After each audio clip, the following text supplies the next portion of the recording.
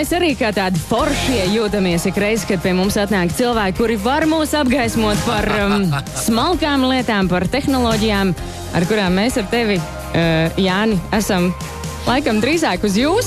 Labi. Es kopā ar Kristapu Skuteli šo laiku radio ēterā esmu dalījis, jau šķiet vairāk nekā 3 gadus, Kristap, vai ne? Kaut kā tā ir, jā. Es ņemu savus vārdus atpakaļ.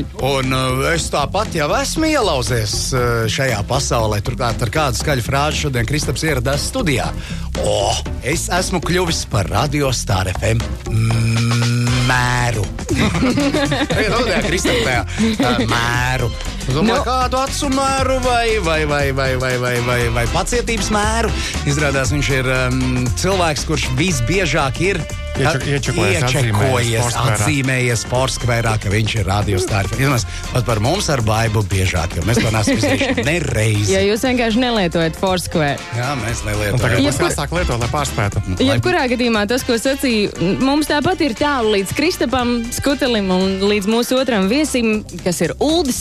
Varbūt Kristap iepazīstinās mūs visus. Jā, mums novembra sākumā būs ļoti viena tāda nozīmīgā konference Silicon Valley Comes to the Baltics, un šīs konferences sakarā es gribēju paaicināt arī ciemos vienu no konferences aizsācējiem Muldi Leitertu.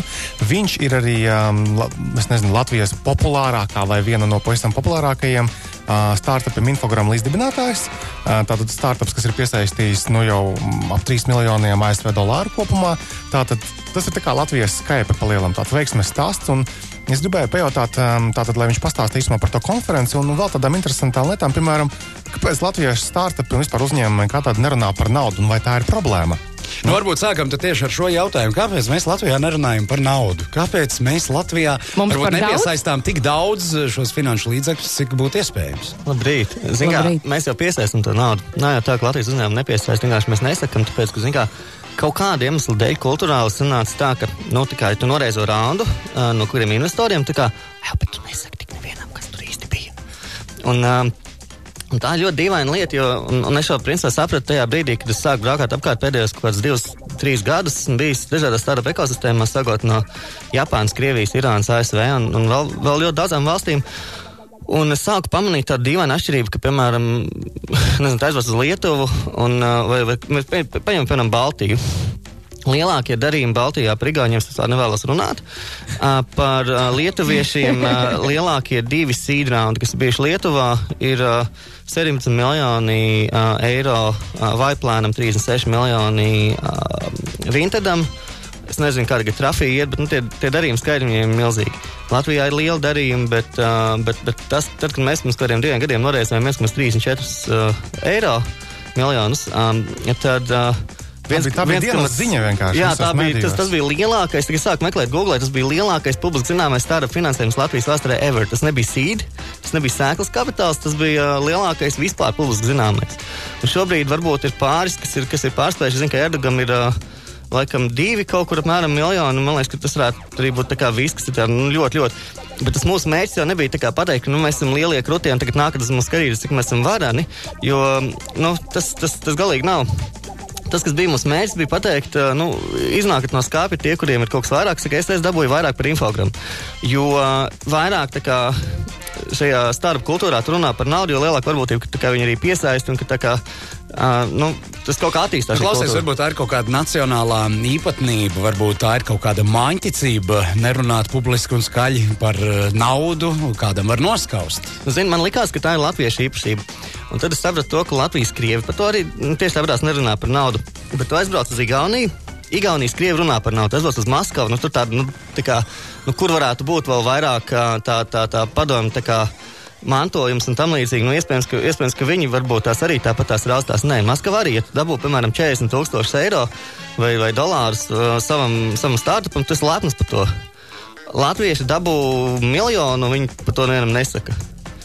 Jo nav jau tā, ka Latvijā nav startup un nav jau tā, ka Latvijā nav nekādu investīciju. Mēs arī Labs of Latviju ietvaros esam apkopojuši informāciju un patiesībā ir vesels lērums, kas ir dabūjuši to 50,000 to sēklas raundiņus un nerunā neviens par tādām lietām. Ir arī uzņēmumi pietiekami daudz, kas ir arī ap miljonu dabūjuši. Tie ir tādi pārsvarā zinātniskāki un tehniskāki un arī viņi nepārāk runā. Es principā sapratu to domu tajā brīdī, ka tu sāc runāt skaļi un drosmīgi par to, ka tu esi piesaistījis kaut kādus finanšu līdzekļus. Tātad kaut vai šos 50,000 tu tādā veidā paziņo, ka kādam tas tavs produkts ir interesants, cerīgs, jā, ar potenciālu, un principā tas ir viens no veidiem, kā pateikt plašākai auditorijai, ka redziet, mums tic, jā, varbūt noticēsiet arī jūs vai vēl kāds cits. Tā ir viena lieta, bet otra lieta ir tāda, ka tu sēdi students augstskolā, domā, ko tālāk darīt savu dzīvi vai vidusskolā, un tu dzirdi, ka čaļi un meitenes no Rīgas tepat garāžā uzbūvēja kompāniju, dabūja lielu naudu, es taču arī varu. Bet, ja tu lasi, teiksim, kapitāla dienas biznesu, un tev liekas, ka viss tas, kas attiecās uz biznesu, ir vienkārši nepaceļami dārgs un sarežģīts, tad tu domā, labāk es kaut kad tikšu strādāt bankā, varbūt tad man labi klāsies. Ja tu jūti šo ambīciju, tad tu vienkārši, es taisīšu savu uzņēmumu, arī to varu. Jo vairāk cilvēks sāks taisīt savu uzņēmumu, jo lielāka varbūtība, ka, teiksim, šie uzņēmumi arī pacels mūsu ekonomiku. Labi, bet pāris vārdos tad atgriezīsimies tomēr tālākā vēsturē. Kā bija ar jums, ar Infogramu, ar šo ideju? Cik jums tobrīd tas viss likās cerīgi, iespējami un to izdarīt šeit no, salīdzinoši mazās Latvijas? Kā tobrīd bija ar ambīcijām? Kā tobrīd bija ar citiem veiksmīgiem piemēriem? Vai tas bija Skype piemērs vai... Man liekas, mēs neskatījāmies uz piemēriem, mēs skatījāmies uz šo savu privātu ambīciju. Man liekas, tuvākais piemērs tajā laikā, es nezinu, kāpēc tieši, bet mēs skatījāmies uz Twitteri.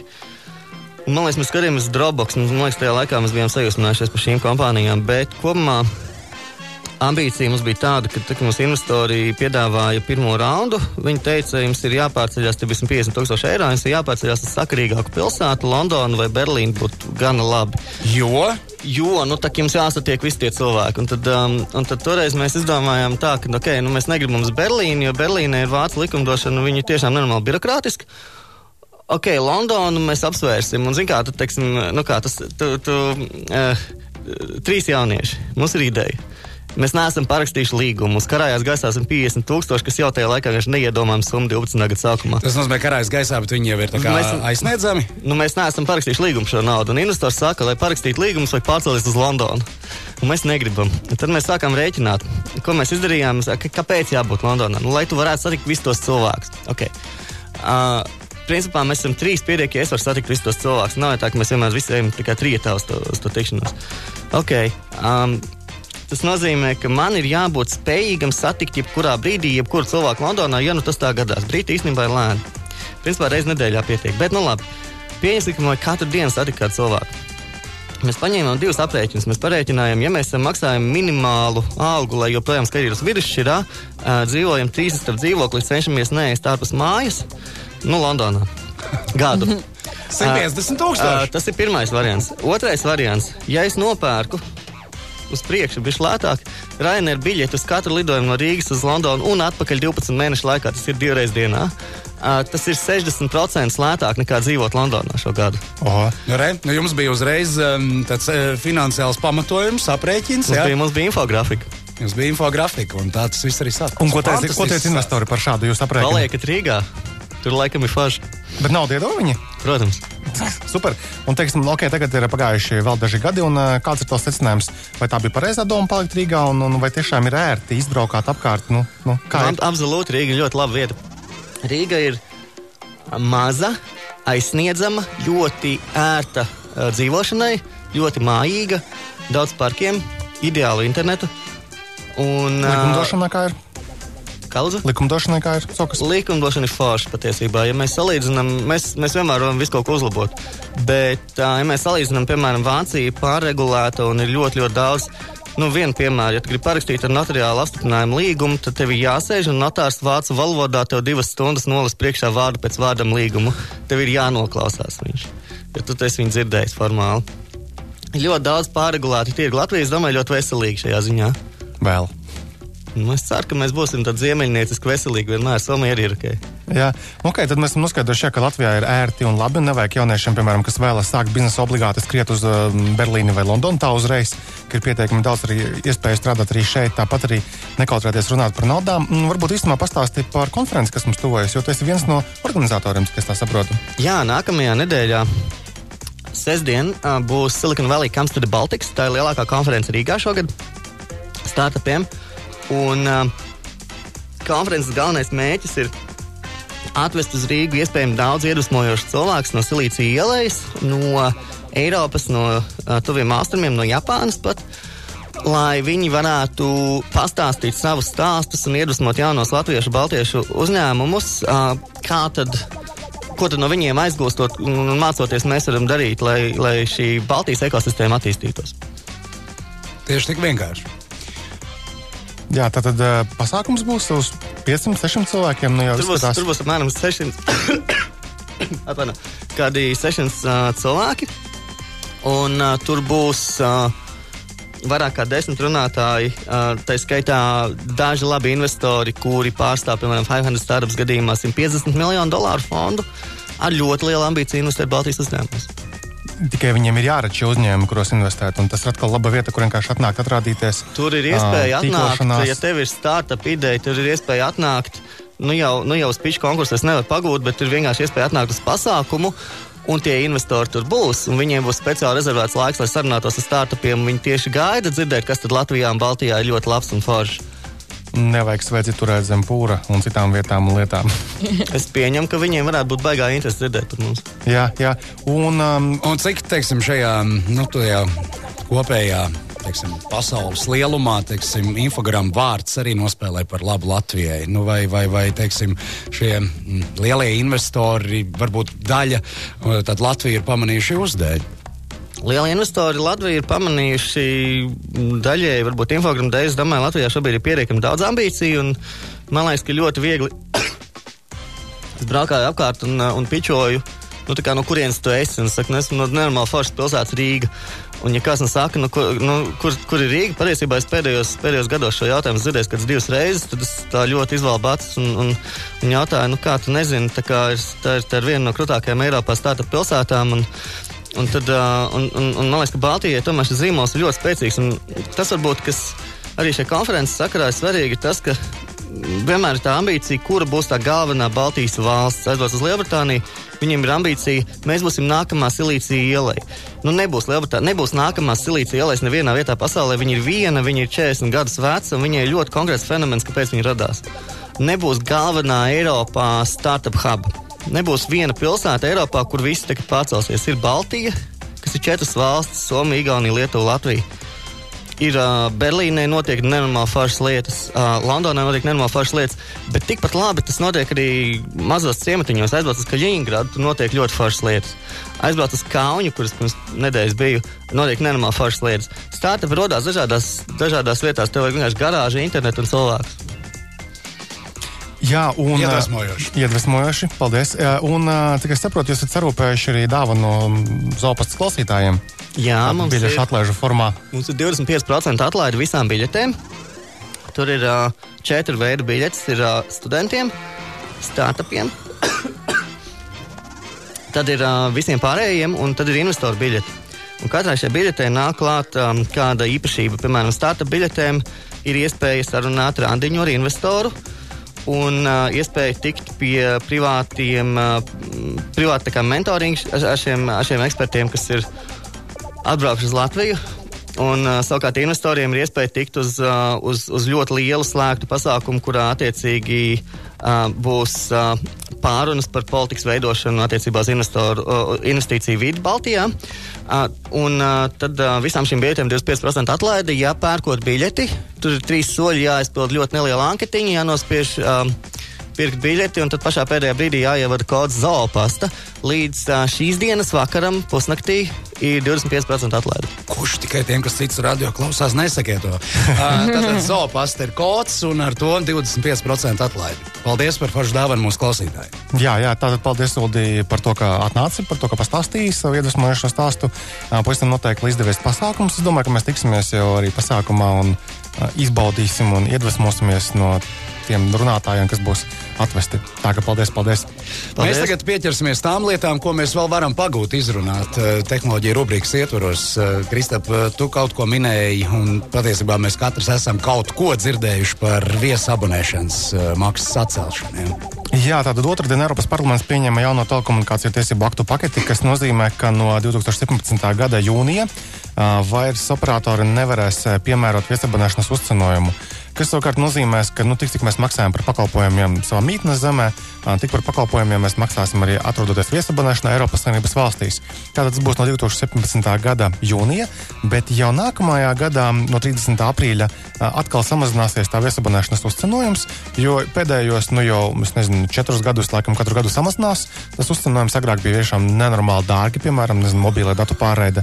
Tad jau no nākamā gada, tātad pavasara, vasaras, tātad uzcenojums par zvaniem būs tikai 5 centi minūtē, par īziņām 2 centi minūtē un 5 centi eiro par megabaita būs tā kā uzcenojums virs mājas tarifa. Klau, bet šis visiem arī zināmais stāsts par to, kā tad izskauž šo situāciju, ka, piemēram, valstī, kurā ir zemāk šie tarifi, tātad, principā, lai tu nekļūsti par abonentu kādā citā valstī un nelieto šos sakarus savā mītnes vietā. Jā, tas arī tās labs jautājums, un, protams, tuvāk nāks laiks, un tad arī būs skaidrība, kā operatori ar to cīnīsies un kā ar to strādās, bet ir skaidrs, ka tie noteikumi ir veidoti tā, ka operatoriem būs tomēr iespējas kaut ko ierobežot, kaut ko sakārtot, jo arī, teiksim, no vienas puses baigi pozitīvi, ka mums ir tās nebūs viesabonēšanas uzcenojumi, bet ir eksperti, arī tiesību eksperti, kas norāda, ka tās jaunās likumdošanas izmaiņas tomēr pietiekami lielas iespējas dod arī tiem pašiem operatoriem. Piemēram, viņi varēs noteiktiem pakalpojumiem nepiemērot maksas. Piemēram, tas, ko, piemēram, tagad dara līdzīga lieta, ka bita, piemēram, par kaut kādiem pakalpojumiem neskaita datus, piemēram. Ja? Tā, principā, ir drusku mazliet pret tāda tīmekļa neutralitātes lietu, kas nozīmē, ka, piemēram, ir kāds jauns startups, kā, piemēram, Ulda mēģinās piedāvāt kaut kādu pakalpojumu, bet operators savējo piedāvās neuzskaitot datu pārraidi. Tas nozīmē, ka startups ir ļoti čādīgā situācijā. Negodīga konkurence. Tieši tā, un tas būs uz šīm jaunajām tiesību aktiem balstīta tā kā prakse nākamajiem gadiem kaut kādiem. Par to vēl jāpalasa, par to vēl jāskatās, bet parā gadījumā nebūs viss nemaz tik vienkārši. Patērētājiem, protams, ka būs vismaz viens ieguvums ir tas, ka tās viesabonēšanas beidzot nebūs, kas ir tāds arhaiska lieta, kas ir gadiem bijusi un kas ir ģenerējusi lielas naudas šiem mobilo sakaru operatoriem. Tā ir, un ar pārsteigumu pēc tam nākamajā rēķinā, ja? Ka tu netīšām neesi atslēdzis 3G, piemēram, bet, jau un es attapies pēc nedēļas. Pēdējā laika operatori jau arī pietiekami arī brīdini, piemēram, kad esi pārsniedzis kaut kādus limitus savējos. Nav jau tā, kā agrāk bija, kad tur, man liekas, mazāk brīdināja vienkārši un varēja pārtērēt gaidīja, kas nu sakrās. Klausies, šodien nepakaitinās mazliet avotiņu, neielīdīs viņa auto jomā, jo viņš te iepriekšējo reizi, kad bija radio ēterā, tā spilgti izteicās par tevi. Šodien man auto tāda tehnoloģisko lietu nav ko teikt īsti. Mēs par YouTube varam parunāt. Tu arī minēji pirms tam jā. Par YouTube, tas bija kaut kāds jautājums. Ja mēs runājam par YouTube, tad no 28. ir kāda vakardiena, no 28. oktobra ir tās pieejams pasaulē jauns pakalpojums kā YouTube Red, kas nozīmē, ka tātad maksājot mēnesī, ja nemaldos, nepilnus $10, tu vari skatīties YouTube bez reklāmām. Latvijā pagaidām tas nav pieejams, tas pieejams ASV un citos lielajos tirgos, bet YouTube pamēģinās pelnīt naudu arī ne tikai no reklāmām, tiem, kas nemaksā, bet arī no tiem, kas negrib skatīties reklāmas. Krista, piedod, cik daudz dienā ir jāskatās YouTube, lai tevi nokaitinātu reklāmas? Tas ir katram pašam jāizvērtē. Nav jau galā pirms katra video reklāma. Man liekas, ka jau diezgan bieži ir reklāmas. Laikam vairāk ir nekā nav. Bet nezinu. Pēc tam interesanti, ka YouTube jau arī, tagad atvēra nesen arī to YouTube gaming sadaļu, kad vienkārši skatīties, kā cilvēki spēlē spēles. Tāpat arī, man liekas, YouTube Kids ir, kad kaut kādi bērniem pielāgots saturs, tā ka YouTube arī attīstās no vienas tādas milzīgas video kaudzes, tādās tā kā vertikālos biznesos. Strukturē. Jā, un arī, piemēram, tagad ir arī YouTube mūzikas sadaļa kaut kāda veidojas atsevišķa, tā ka vienkārši mēģina kaut kā atkal monetizēt to visu pasākumu. Tu biji jautājums, tu biji redzējis kaut kādu rakstu par populārākajiem tas nav nekas noslēpums. Mēs par to runājām radio ētrā, jā, tad ir apzināti Latvijas populārākie YouTuberi, jā. Es gan tajā komentāru sadaļā, kuras nemaz tik bieži neieskatos, šajā gadījumā ieskatījos, esot it kā viens otrs izlaists Latvijā populārs YouTubers, bet sekotāju skaits tur ir ap 30,000, ja? Sekotāji. Kurš bija pirmajā vietā? Nebija tas kaut kā? Nē, Cindy Lo, manuprāt, vismaz pēc šīs TV netā publicētā raksta. Nu, cik es saprotu, tad viņi ir populāri. Nesen lasīju skolēniem 4. klases lekcijas par drošību, un viņi visi zināja, kā viens, ka ir tāda Cindy Lo. Nu lūk, jā. Un tas jautājums bija par to, vai tiešām šajā gadījumā, ja mēs skatāmies šo populārāko Latvijas YouTuberu sarakstu, viņi tiešām ir tie, kas jau pelna naudu ar darbošanos YouTube kanālā. Zini kā, un tas ir labs jautājums. Man ir sajūta, ka pie tik vēl nelieliem apmeklējumiem un sekotāju skaita varbūt nekāda baigā nauda arī nebūs. Tad drīzāk varētu pajautāt Laurim Reinikam, ja viņš pagadās kādreiz jums kādu dziesmu atnāk nospēlēt, nodziedāt, jo viņš nesen bija kaut kādā relīzē pieminēts kā viens no piemēriem, kad Latvijā parādījās tās lokalizētās reklāmas, un arī viņš bija komentējis, ka kaut ko jau var arī nopelnīt mazliet. Lauri, ja tu mūs dzirdi, pastāsti, kā ir? Jā, ir tur kaut kāda nauda vai nav tur nekādas naudas? Labi, kungi. Sorry.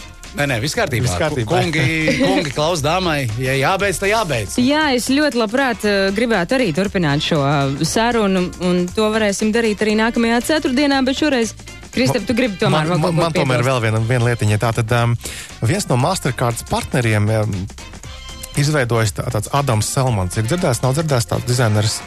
Kurš ar Jānu ir sadarbojies, viņai taisīs tur drēbītes. Viņš izveidojis tādu kleitu, ar kura pati var samaksāt par pirkumiem kaut kādiem, tātad ar bezvadu tehnoloģijām. Tātad viņiem pie tam ir savienot ar pielāgotu tādu somiņu, tu vienkārši somiņu pieliec pie karšu nolasītāja, un tad viņa samaksā par pirkumu, piemēram, nākamās kleitiņas vai nākamās somiņas kaut kādas. Tas tad ir Vaibas mūzikas balvas ceremonijas lampiņu kleitas turpinājums. Jā, attīstība nākamā tālāk. Evolūcija. Jā, tā, ka tās tehnoloģijas attīstās tiešām interesanti un bezvadu maksājumi būs tikai populārāki un arī tepat mūsu pusē, jo no nākamā gada jau būs pietiekami labi redzami. Gaidām vasar, kad meitenes ar kleitiņu samaksās par savu kafiju. Jā. Kristap, paldies, Uldi, paldies, tiekamies nākamreiz. Jā, tā.